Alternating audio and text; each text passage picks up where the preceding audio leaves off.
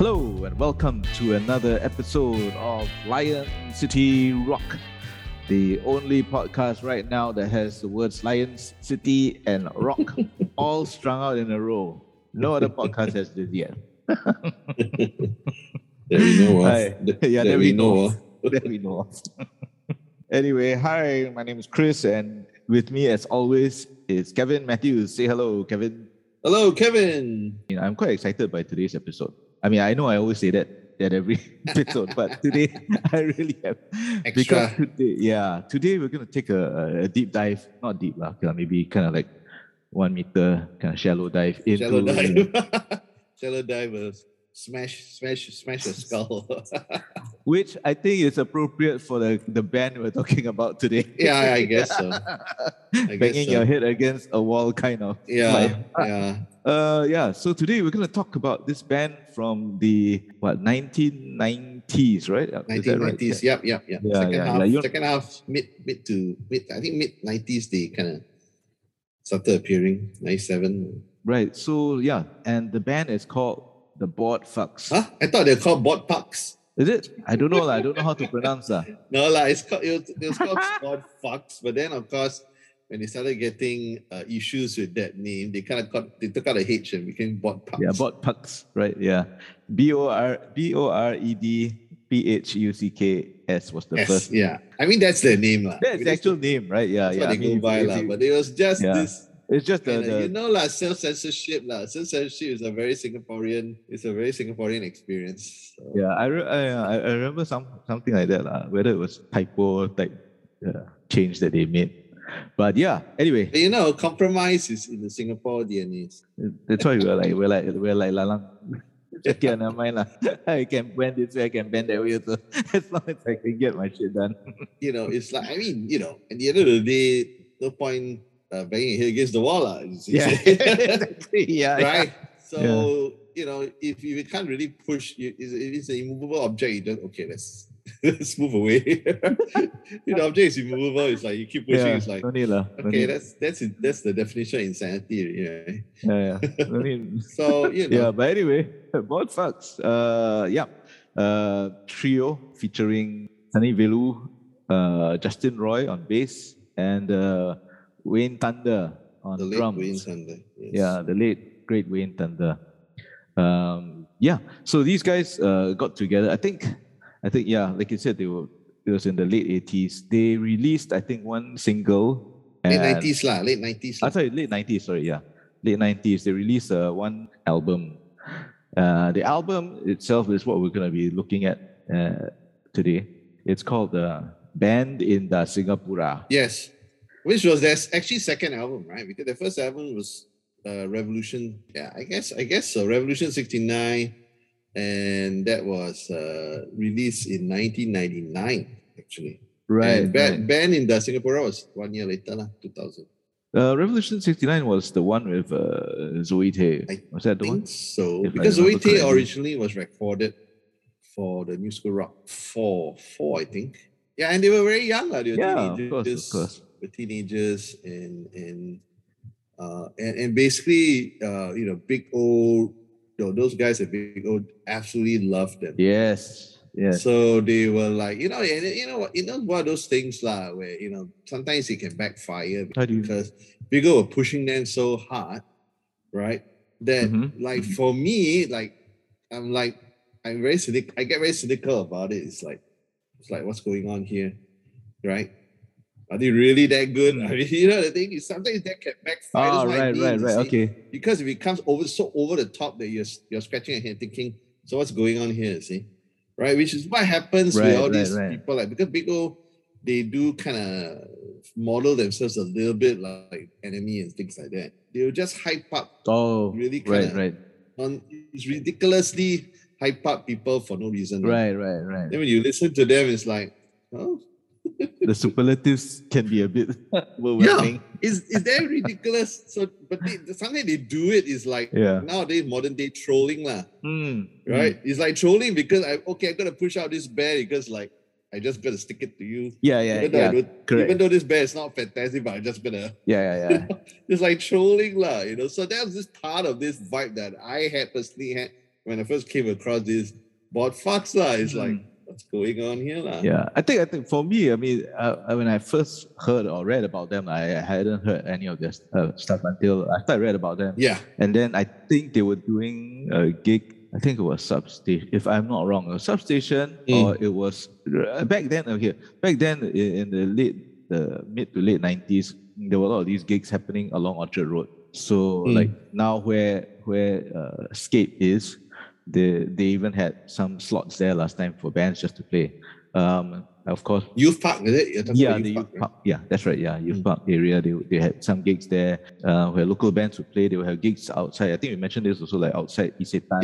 Yeah. Scots, right? And bands would be playing there. And of course, even down at some of the other venues, like even in Marina South and stuff like that, as well as the substation. Marina South. Yeah. Yeah, apart from the substation. So bands would just be playing there. I think I remember catching them one time. They were very brash music. The sound was very loud and very brash. In the vein of those punk or post-punk, I would say, vibe lah that they had. And because they were a trio,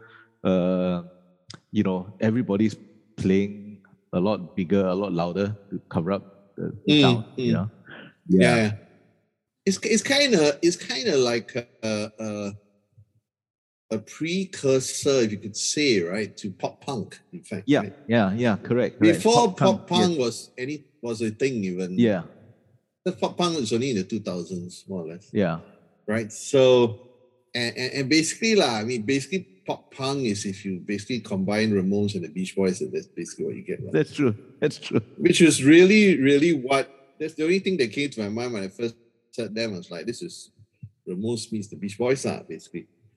I mean, even that first track on Band of the Singapore, the Bot Fucking. Bot Fucking. Yep. It is, it's a rip-off or homage, you want to say, to Biscuit Bob. Like, listen to the chords. But the chorus is Beach Boys. Boys very melodic, and pop is it's like, oh, okay.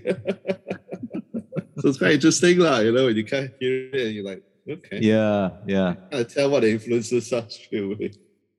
But then I think that's what makes it work for me. I mean, we'll get proper into the songs and stuff like that proper. But apart from Big O pushing them, then the reason that they got a lot of hype last time or media attention was the fact that they were banned after in '99. Yes. Just after, I think they were doing gigs to promote that first EP or something like that. And they, I think Sunny was the one. I'm just going to read from this is from Sunny's bio on online. We rocked Singapore and drove the country so insane that we ended up getting banned after I swore at a festival show. Singapore musicians are not unfamiliar with being banned, but usually it's just the music, not the band itself cannot play anywhere. I think radio also after a while dropped them like a hot potato.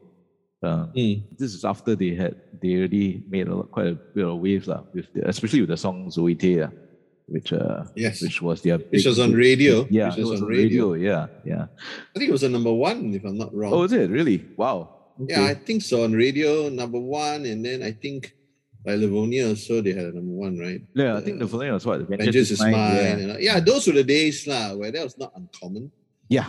To hear local music going to number one kind of thing. Yeah.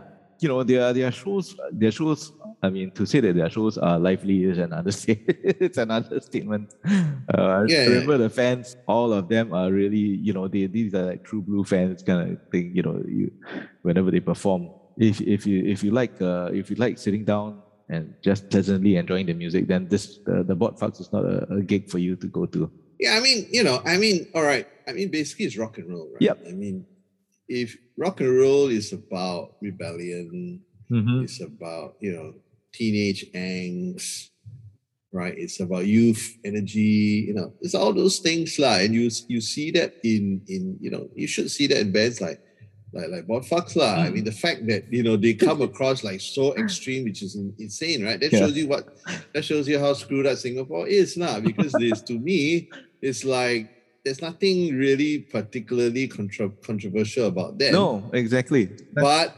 wow, Singapore people act as if like, oh, what's this, the end of the world? Yeah, I think mostly the authorities are. Okay, how can you have our children talk like that? Yeah. Or sing about that, or Yeah, so I mean, the fans all loved it. The I guess the authorities did not like it. Yeah, I mean, it's still the 90s. So. Yeah, I like this. I like this next line about the description of the band. Though. They became the only Singapore band to ever outsell the Backstreet Boys, and Backstreet's apparently back. So I don't know. So who knows? Yeah, Backstreet's back. Yeah.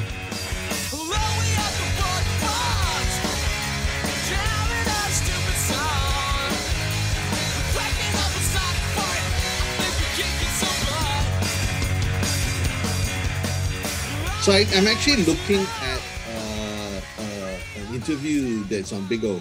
Oh, okay. Right, there's actually from 2000. Ah, okay. Written by Edino. Brilliant. Edino interviewed them, so it's pretty long, right? But it kind of captures the so-called, okay, gonna use a pretentious word, the zeitgeist of of that. That particular moment in time, like it is 2000. Right. So, it really captures them. So they actually spoke to two of them. I think basically they spoke to Sunny and Wayne, I think. Okay. Yeah, and yeah, so they basically talk about, all what they were going through and everything. So it's pretty good because it really captures them at that time. What is it? Yeah. What? Young and restless. What is it? This? Where do you get this one from? Is it from the? This is just on the Big O site. I mean, I just the Big O site. Okay. I just googled Bodfucks and this came up. Right, okay. It's titled "The Girls, the Money, the Glory, and Band in Singapore" by Edino Abdul. Give him his full name, Edino Abdul Hardy. Yeah. Okay. So interviewed by a punk rocker. So okay, why not? Eh? Yeah. Why not, man? Yeah. Okay. The reason why I said I was also so excited about this thing is because I could not get this album for the longest time. The album, it was called Band in Singapore for obvious reason. Yes. Yeah, I remember getting a copy way back when, but then as the years went by, I lost it, and I was trying to look for one. For the longest time, I could not get it. I have a copy. Oh, you do? I reviewed it. I think I reviewed for Big O at the time. Oh, okay. Cool. Vaguely, if memory serves, memory may not serve. It's a fucking long time ago, right? It's 2000, Yeah. So that's 22 years, man. Oh, okay. Yeah, man. Holy shit. So I think I did, because I do have a copy of it. So I think probably because I got a copy from Big O.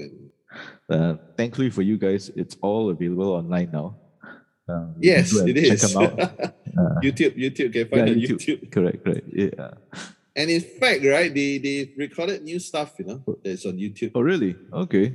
For Fox, yeah. But it's basically the two of them with another drummer. Right, yeah. But they have a song called I Love Singapore, which is quite funny. Okay. LURVE. Okay. So like, okay. And a few others, so I think they released it in 2020. Oh yeah. I remember they had put out like.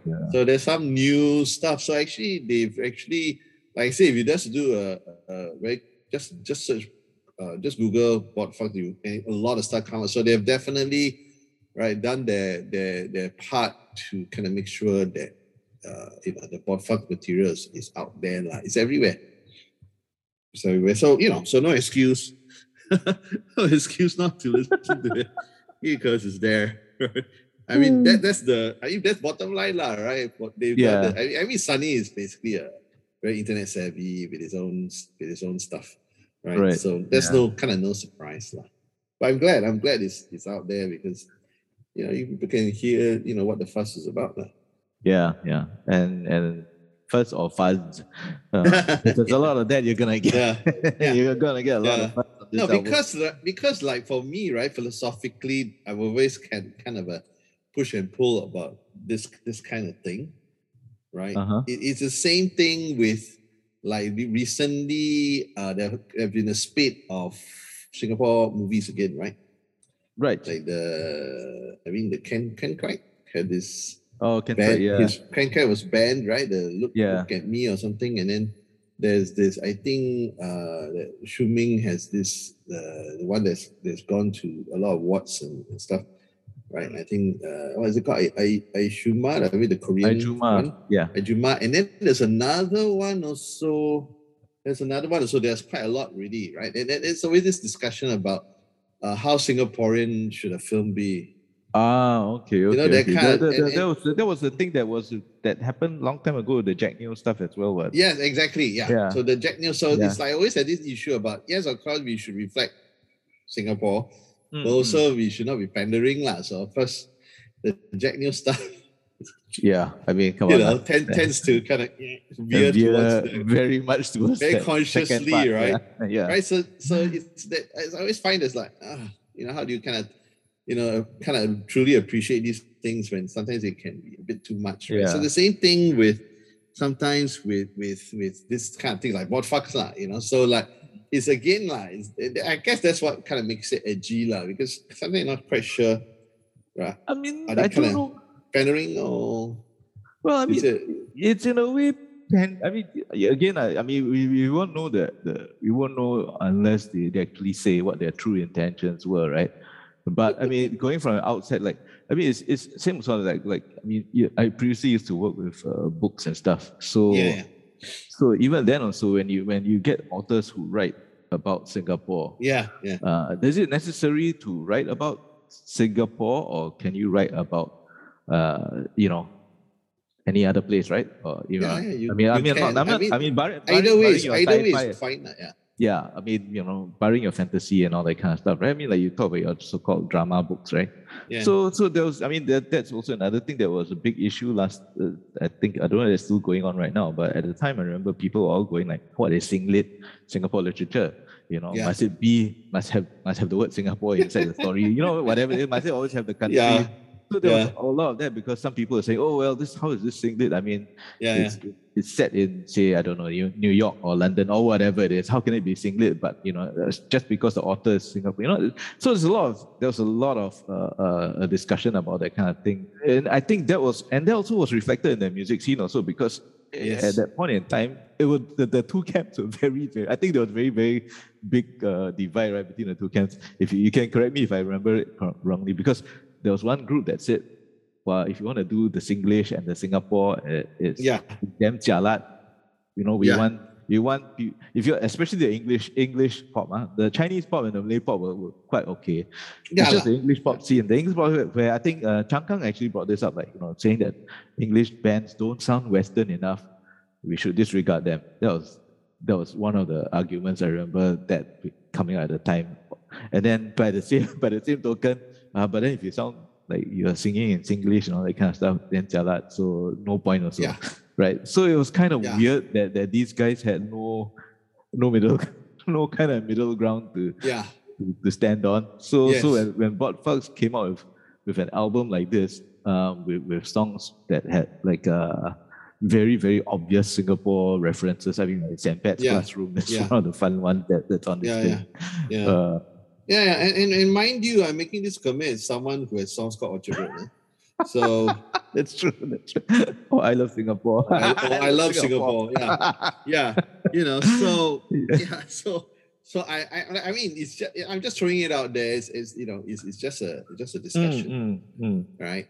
But of course, I mean, for me, I mean, at the end of the day, I would say objectively that I don't believe that the Bot Fucks are pandering lah. I don't believe that. Okay. Right. I really do believe that is a genuine thing because it really comes from so-called just being honest with their music making lah. Honest with their songwriting. That's the sense I get from them. And also because I've kind of gotten to know Justin. I know Justin a bit, and of course Sunny. Of course I met him and all that, and they are totally not that kind. They're genuine, very genuine. I mean, unfortunately, I never got to know Wayne, and they come across as very genuine blokes lah. So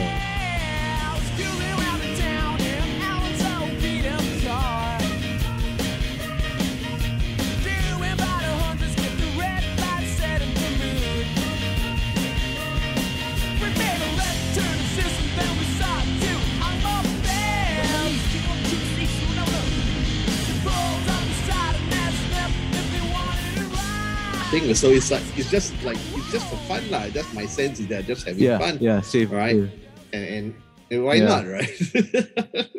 I mean, why not? You see, so that's the thing, lah, right? So and that's the thing, because I think part of my kind of discomfort is that I felt that Big O were like overhyping them just purely for this point. Oh, I see. Okay. Which I think sells them a bit short, right? Because then you're kind of stereotyping them as, this is the band that's this kind swears, of stuff, yeah, just swears and Singlish and all that sort of thing. But actually more than that, you know what I'm saying? Because I mean they do great rock and roll, punk rock and roll songs. Whatever it is, you can't fault the fact that the music is actually and the musicianship and everything is up there.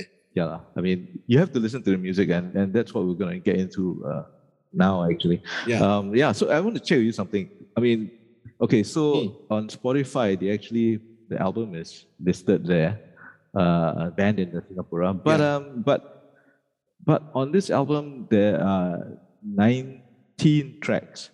Okay. I don't remember the album having that many songs originally. No, it's not that many songs. I think it's what, less like 11, 12 songs. I mean, at most I would say 15 or whatever it is. And so I think, I'm not too sure whether this is like what do you call those? Because you remaster it or you remix it or whatever. Yeah, they might have added the stuff from Revolution 69. Like I said, I can't remember. I don't have the original one. So did the original one still flow with that kind of interstitials between the songs, interspersed with all that crazy chat and weird jokes and stuff like that? I have it next to me. So actually but mine is it's a reissue 202. Okay. Is that the one with the crystal ball cover?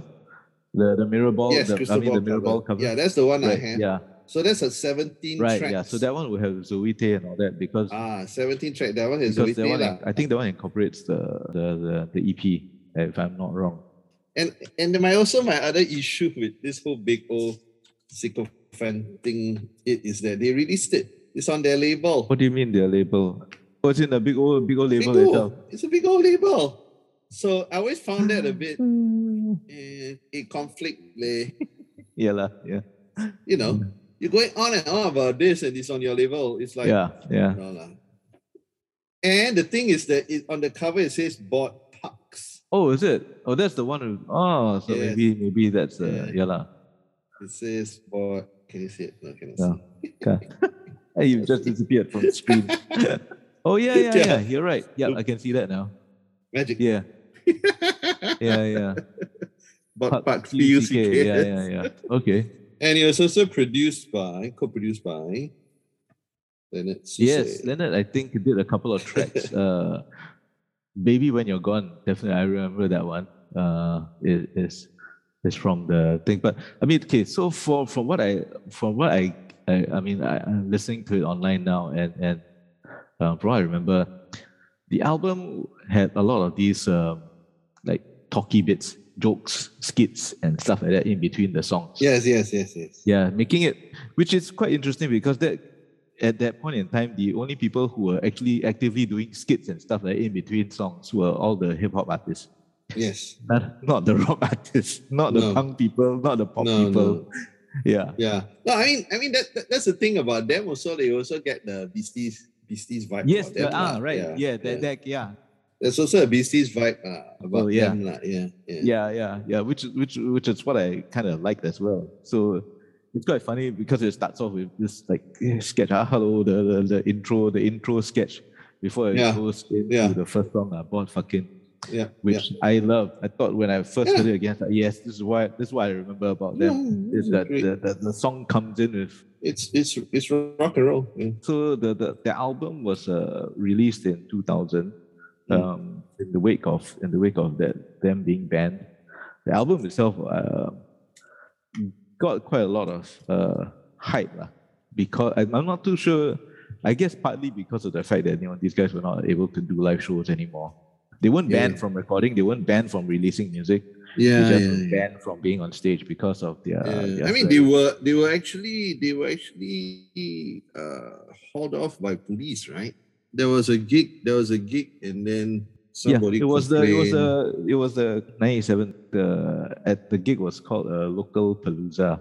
Yes, Local Palooza. Yes. Apparently, I mean, like you mentioned the interview with Dino, right? So apparently, they had been told that they were told not to swear. I mean, back in those days in Singapore, I don't know if it's still relevant now, but back in those probably days, is. You cannot swear on stage. If you're doing a gig, you cannot drop F-bombs and stuff like that. They still scrutinize your lyrics before they give you the license. Yeah, so you can't do swearing and stuff like that. And at the start of the gig, they just went, okay. There was a big hoo-ha after that because it came out. Obviously, for the press, you know what our press is. They will have to kind of straight away character assassinate anybody who kind of accidentally touch on the Obi marker. The moment you put a story with Ben says something bad on stage, you won't believe what it is. Surely people will click onto the thing. Yeah. I mean, okay, last time newspaper fodder lah. Yeah, this is like your very tabloid, close to your tabloid kind tabloid of vibe. Fodder. Yeah. Exactly lah. So in the I mean if you read the interview, you see why they were so cheesed off about that, because it's a nothing burger lah. Yeah, correct. That was the kind of reputation, or rather the atmosphere in which this album was born into as well. And when you listen to all the tracks, I mean with this context, I think to me that all the tracks actually take on a bit more, not so much like deeper meaning, but the energy. I mean, knowing that this is the kind of thing that they had faced before. That whole, the power and the energy, all that really, to me okay, this is not just guys just wanting to have fun, but these are guys really, really just going all into their music, because they can't do shows anymore.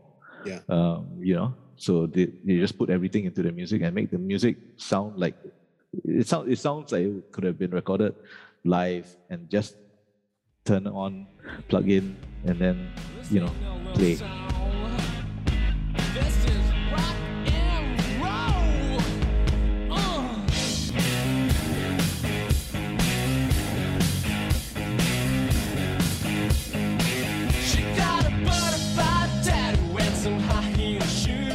For yourself, what were your thoughts when you first heard the album? Okay, so to me, right, I've always felt that that's my issue with a lot of these kind of hyping up, you see, because all the hyping up is really about non-musical things. It's more about attitude, or that this band gets about bad boys, or or they have some other edgy thing about them. But the music itself, it's just rock and roll. It's the same thing with the Velvets and Lou Reed, because I only kind of caught up with that much later. And then when I was listening to it, I'm like, yeah, it's great music, but there's nothing extreme about this. Or same thing with the Stooges and all that lah, Iggy and all that. It's like it's basic rock and roll, So which is something I always had a problem with, you see, because if you really want to hype up these people, then something's got to be really special about music. Right? Not that the music's not good, but there's nothing groundbreaking about the music, So that's the same thing I had the feeling when I was listening to this album lah. I mean, it's like I thought it was well done and all that sort of thing, but it's not to me. It's not anything fantastic lah. I mean, I like it lah. I mean, you can listen to it and all that, but it's still rock and roll to me lah. That kind of the Billy Joel hype is just the media way of trying to say something that they don't fully understand. To be honest, right? If you want to really talk about groundbreaking Singapore rock album is this one, B Quartet. Oh, Tomorrow's a Permanent Address. Yeah. This is the one, right? Yeah. Oh, not doing this to put down Botfox or anything, but if you're talking about groundbreaking musicality, right, the B Quartet one, that's the one for me because it's in its own space. Yeah, that one I think you can't put it anywhere else. Yeah, you listen to it, it's like, you can't. Where does this come from? Yeah, where is it coming from? Where is it going? And it could be from anywhere in the world. Yes. Yeah, correct. That's partly what I'm saying. Like, it could be from anywhere in the world. There's nothing that will kind of give you any hint that Singaporean. Again, this push and pull between the two. So that's what I mean. When we talk about groundbreaking music. No, I don't. Yeah, I don't think this album is groundbreaking at all. But I think it does have its, like I said, it encapsulates who they were at that point in time. This energetic young trio. And I think musically, they, like you said, they borrow a lot from everywhere. Yeah. So you got your straightforward rock and roll, you got your punk, there's a lot of punk elements thrown in there. Yeah. There's a lot of hip hop. The rap sensibility. It's all there. But you can tell where they're going. Yes. And that's what I like about it, is the fact that it's also quite obvious. I mean, for people like me who are like music nerds, right?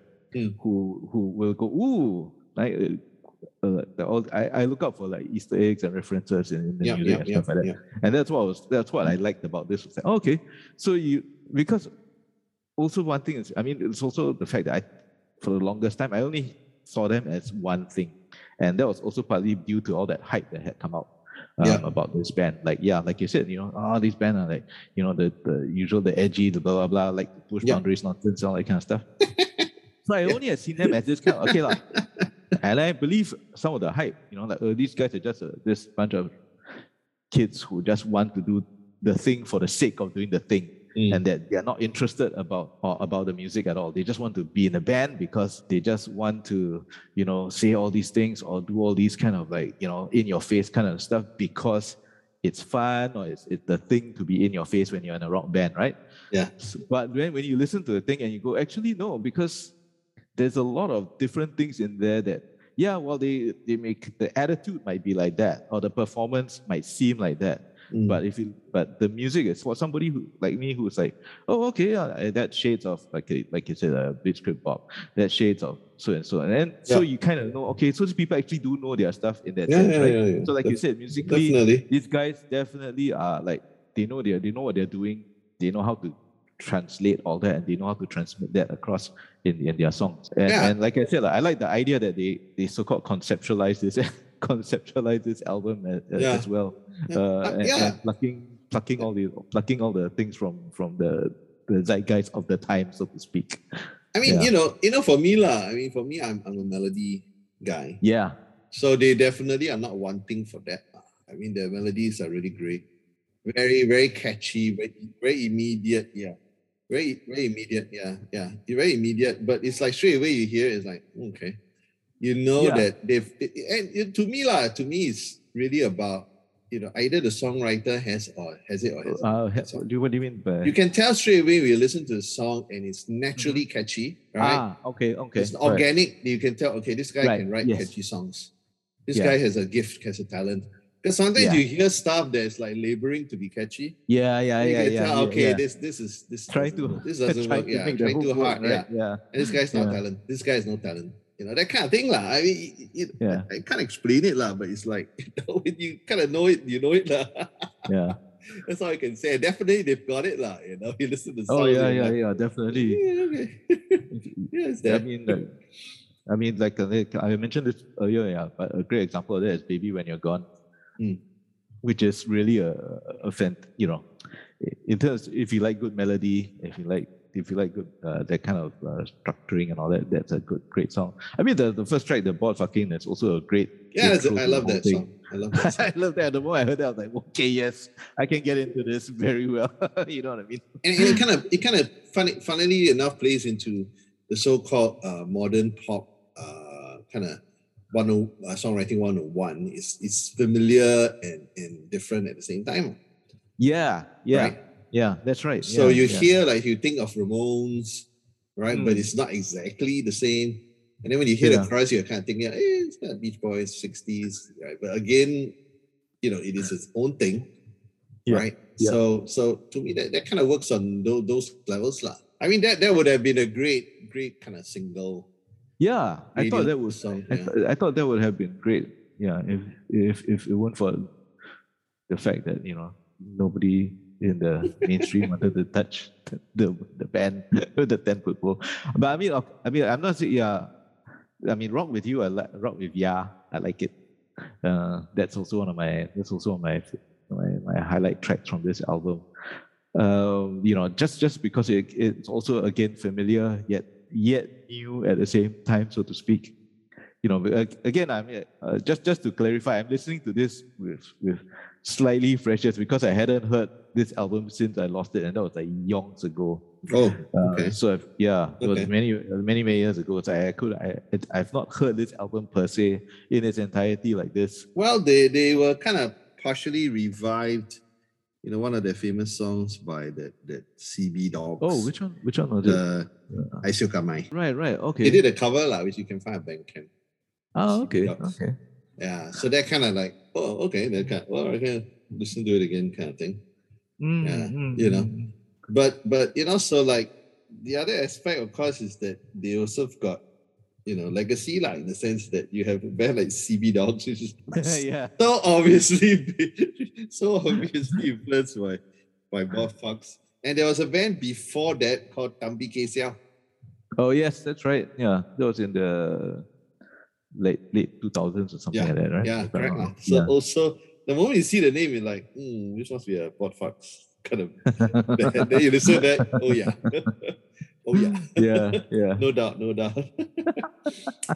So to me, that is the mark, of right. If you can kind of get influence, you get people who you influence people like that who kind of follow. That's a hallmark really, okay. you left your mark, so to speak, right? Yeah, imitation, right, and all that. Yeah. Correct, so.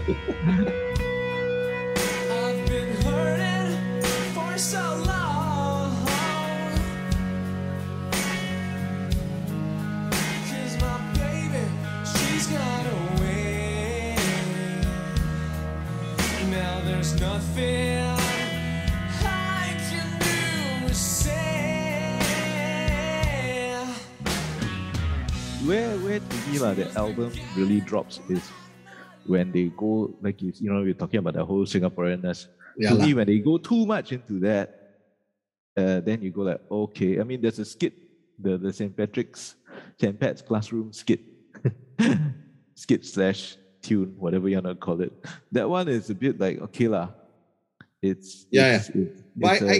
you drag out the joke for too long and people, we get it, okay. I can understand the impulse lah. I can understand, but it's like Humpback Owl and Cretin. Yes. Cretin having Cretin 1 and Cretin 2. It's the same impulse. Yeah. I agree. I think it's exactly that kind of thing. Yeah, because I do it all the time. Why is that there? I'm like, I felt like it. It seemed like a good idea at the time. Of course, those people who like their Star Wars will want to check out Battle Over Endor. Which I thought was funny. It's such a misnomer. There's this girl, she dates her band, not a devil, but she looks like a hamster. And this girl calls me up every night, throwing stones out the window. Yeah, it kind of stands out in the track list. But from track 2 all the way through to Endor, although it's always interspersed with all these so-called skits and stuff like that. So you have to take that, you have to understand that kind of mentality for why people wanted to do albums with skits like that as well thrown in.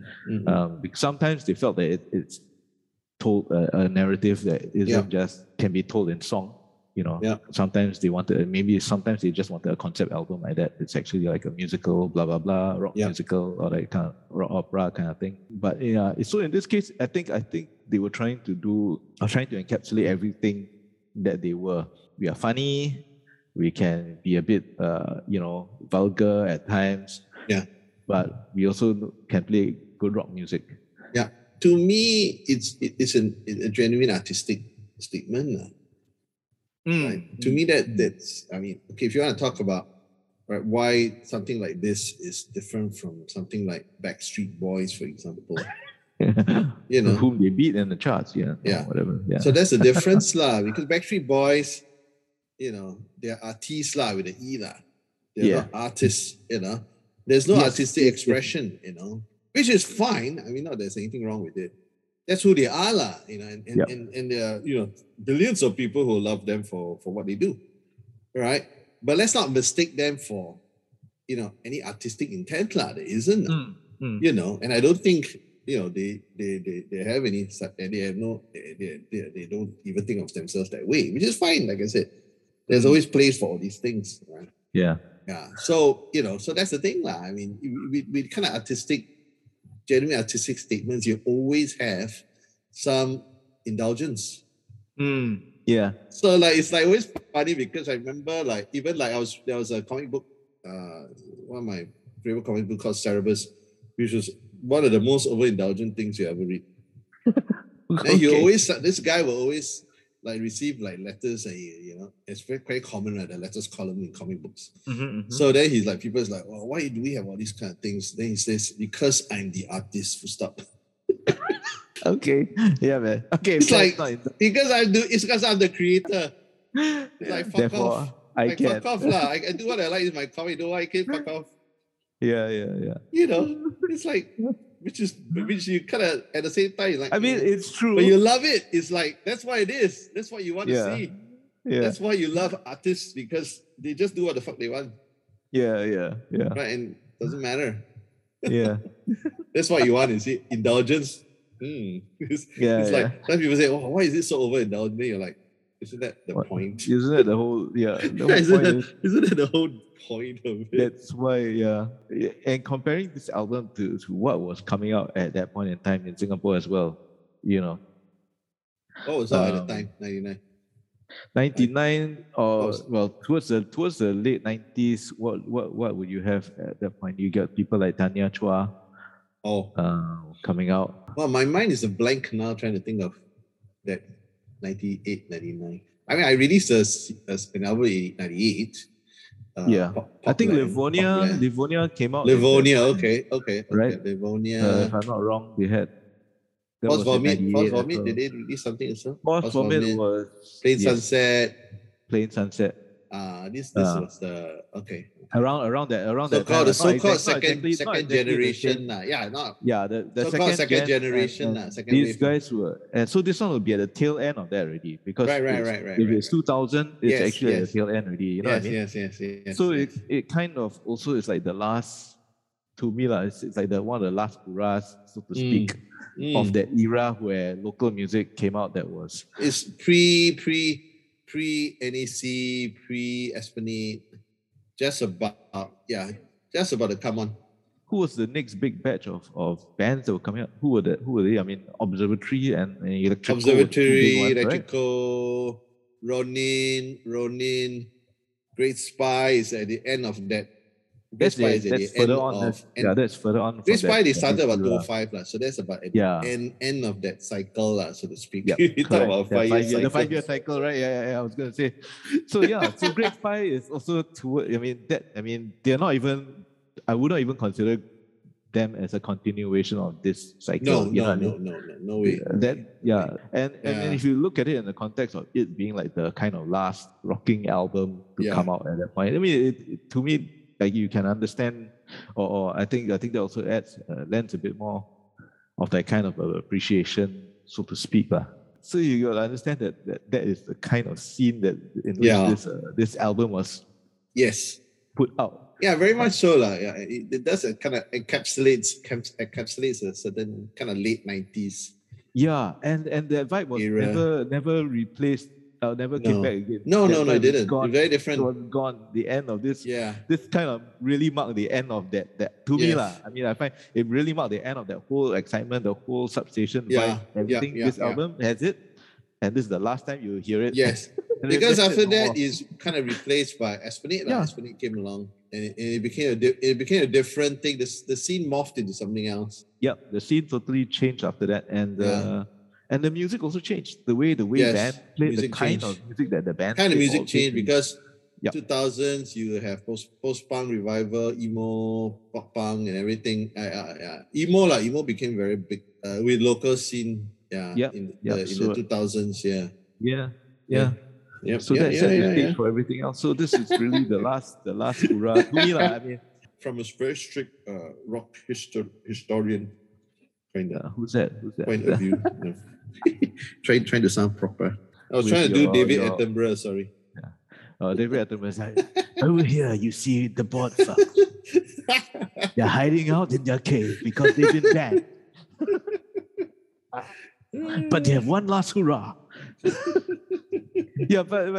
to me, if there's anything else that would place this as a marker, that would be it. Yeah. Like you said, I don't consider this terribly groundbreaking at all. Maybe the whole concept thing, maybe because at that point in time, nobody has put a lot of this kind of stuff, like an actual, Yeah. Well, it doesn't need to be groundbreaking in order to be a landmark.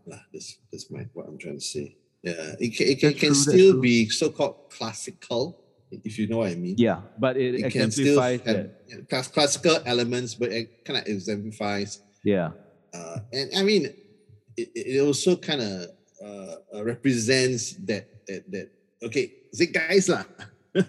Yeah, that's inside, guys. If we're gonna do like an academic study of yeah, correct. If we're gonna go into the academic analysis of this whole thing, I mean, what's it also, apart from that, I mean, this signaled the end in more ways than one, because the board fucks were gone after this album. Yes, they left, literally left. Left the scene and left the country. Yeah. They left the country. Yeah, they if I remember correctly, I think it was like Justin and Sunny were in Melbourne, Australia, and then after that, Wayne joined them, right? And they brought the instruments there, and basically, apart from, were they? Do you remember they were studying there? I think they were studying. Yes. Yeah. So they went there, and then they just said, okay, well, let's try being a band. Yeah, and Sunny has been there ever since. Yeah, and they became the Suns, SUNS. Yeah, the Suns. And fair play to them, and because they actually did make a very big mark in that scene, especially in Melbourne, and eventually around Australia as one of the underground bands or alternative bands that they had. Which is quite interesting, considering the fact that is groundbreaking. That is groundbreaking for Singapore band. To go there to a country like that, you gotta Australia, which has a very rich history of pop and rock. I remember reading that they were what was it? There was one band they were Presidents of the United States. Do you remember that band? Yes. Yeah. So they were the support act for them in Australia. Oh, really? Oh. Yeah. And their EPs also sold, fairly well, all things considered, like 5,000 copies or whatever. Which is more than. It's not Singapore, let's put it this way. Yeah. And Australia. I mean, Melbourne, right? Their live scene. I mean, especially like back then, was massive. It's everything. Right, because all the Aussie bands that we've ever heard of, right, basically made it because of their live scene. Yes, yeah. Because their live scene, their support of the live scene is insane. Any of the Aussie bands you can think of who made it worldwide, if not for the live scene in Melbourne, right? Yeah, they would never have you never have heard of them. Yeah, that's true. You think of all the bands like AC/DC, the River Band, Men at Work, whoever it is, yeah. And it's to me, that kind of environment is one of those environments where you like sink or swim kind of thing. Yeah. And like I said, it's a reflection of the audience, because without audience you have nothing, right? So like I always like to say the only reason why fantastic great bands come out of scenes is because of the audience. Yeah. Not because there's something intrinsic about the bands themselves. Well, there must be something there first. Yeah, of course. But what I mean is that without the environment, right, they would just die. The love you take is equal to the love you make. Yeah. So the Botfuck story carried on with the Sons, and unfortunately, that's where it ended. Because at what year was it? Do you remember the year? I think it's 2008. Yeah, around there, like 07, 08, around that era. And Wayne died in his sleep, basically. Yeah, it's Wayne Thunder, who was he was back in Singapore at the time, right? And yes, he was in Singapore. And he had become a producer of sorts, helping a lot of people. Yeah, I think he was working with Leonard, right? Yeah, Leonard. Yep, correct. 2007. That's right. Yeah. 2007 sounds right. So he passed away. Like, I think in that same year as well, they had the Rock for Wayne tribute concert, right? That was held at the I was there. Yeah. Far East. Far East. What did they call it? You know the one at Telok Ayer Street, near Telok Ayer. Yeah. What's it called? Was it Far East Square? Was it Far East Square? I can't remember. Far East, but yeah, Far East Plaza is the one at Scotts Road. Far East Plaza is different, lah. Yeah, not that one. This was a big glass auditorium. Yeah. I guess it would be. They were doing a couple of gigs back then. Yeah, it was used for a few different shows. Foreign bands as well. Yep. And they held a gig there. Anybody who was touched by Wayne, turned up. You had Humbug, you had Electrical, you had a whole bunch of them all coming in to pay tribute, which was a great way to say, thank you to the guy. It came out, I think I have the DVD somewhere. There's a DVD of this show. Oh, is it? Okay. Yeah. It's a DVD out. Yeah. If you can find it, it would be great. You can see everybody had love for the guy. But it's not on YouTube, is it? I don't know if it's on YouTube. Hang on, let me just quickly check Rock for Wayne concert. Yeah, somebody did. Oh, sorry, my bad. Somebody did actually upload it. The whole thing? It looks like it. Yeah, 1 hour plus. Oh, that's decent. Featuring Great Spy, Firefight, Force Vomit, Humbug, Electrical, Astro Ninja. Oh, that really Astro Ninja. So that really kind of that encapsulates what was around at the tail end of 2000s. Those bands lah. Was he involved in the rock school thing as well? That came later, and that came later, and they called it that as a tribute to him, the Thunder Rock. Yeah, it was a tribute to him. Right. Okay. Yeah. Okay. Yeah. But anyway, speaking of, so the unfortunate demise of Wayne Thunder. So basically, his remaining bandmates. Like I said, they actually have released new Botfuck's music. But in the main, Sunny, he has done like with a band called Emperor, which is EMPRA, and also he has released some solo stuff. Justin actually has a band also. I just can't remember what the name of the band is. It's kind of a punk band. It's pretty good. Yeah, so he's also got a band. And it's interesting again now because both of them are in like creative arts, right? I mean, in terms of full-time jobs. Right, Justin is like head of technology at Infinite Studios, right, which is one of the big content creators. So if I visit Infinite, he'll come out like, hey. good guy. He's a great guy. He's cool. I just feel so like, alamak, can't remember his band name. I love that band. They're pretty good, kind of punk, kind of like what is it called? Oh my goodness, it's terrible. But that's also is a fact that there's been so many Singapore bands.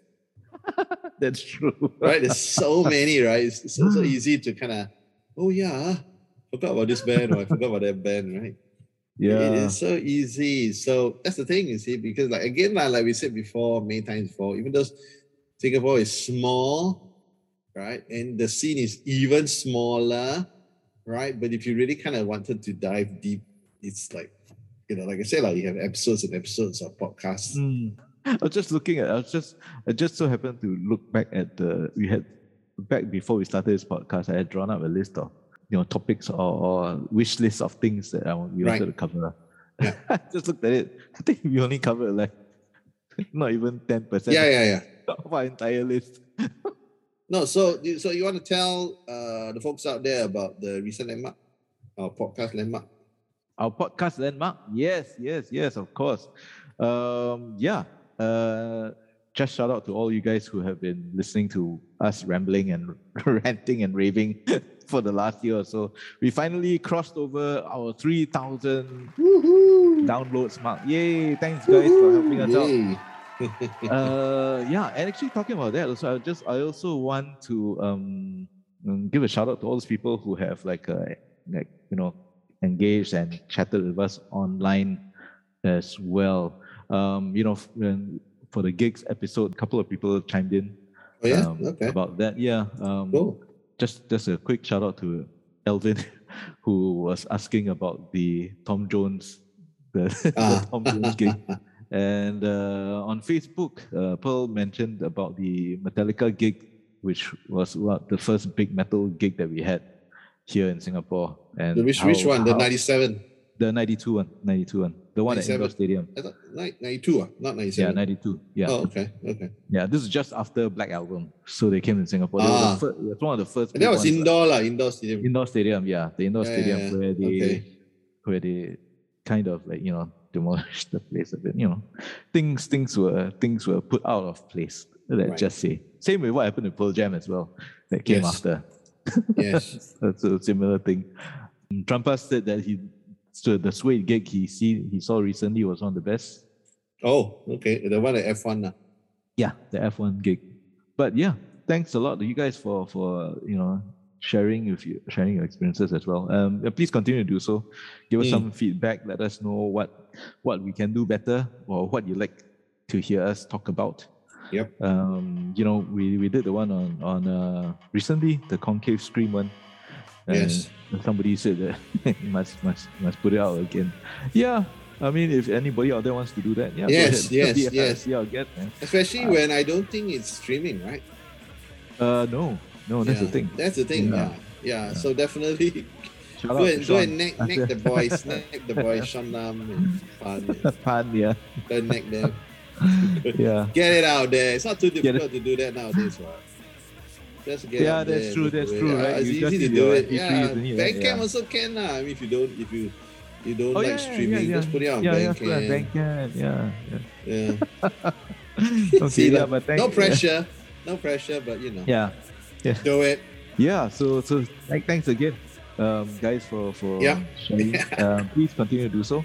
And please share this with all your friends. Our next target is our next KPI is 4,000 by the end of the year.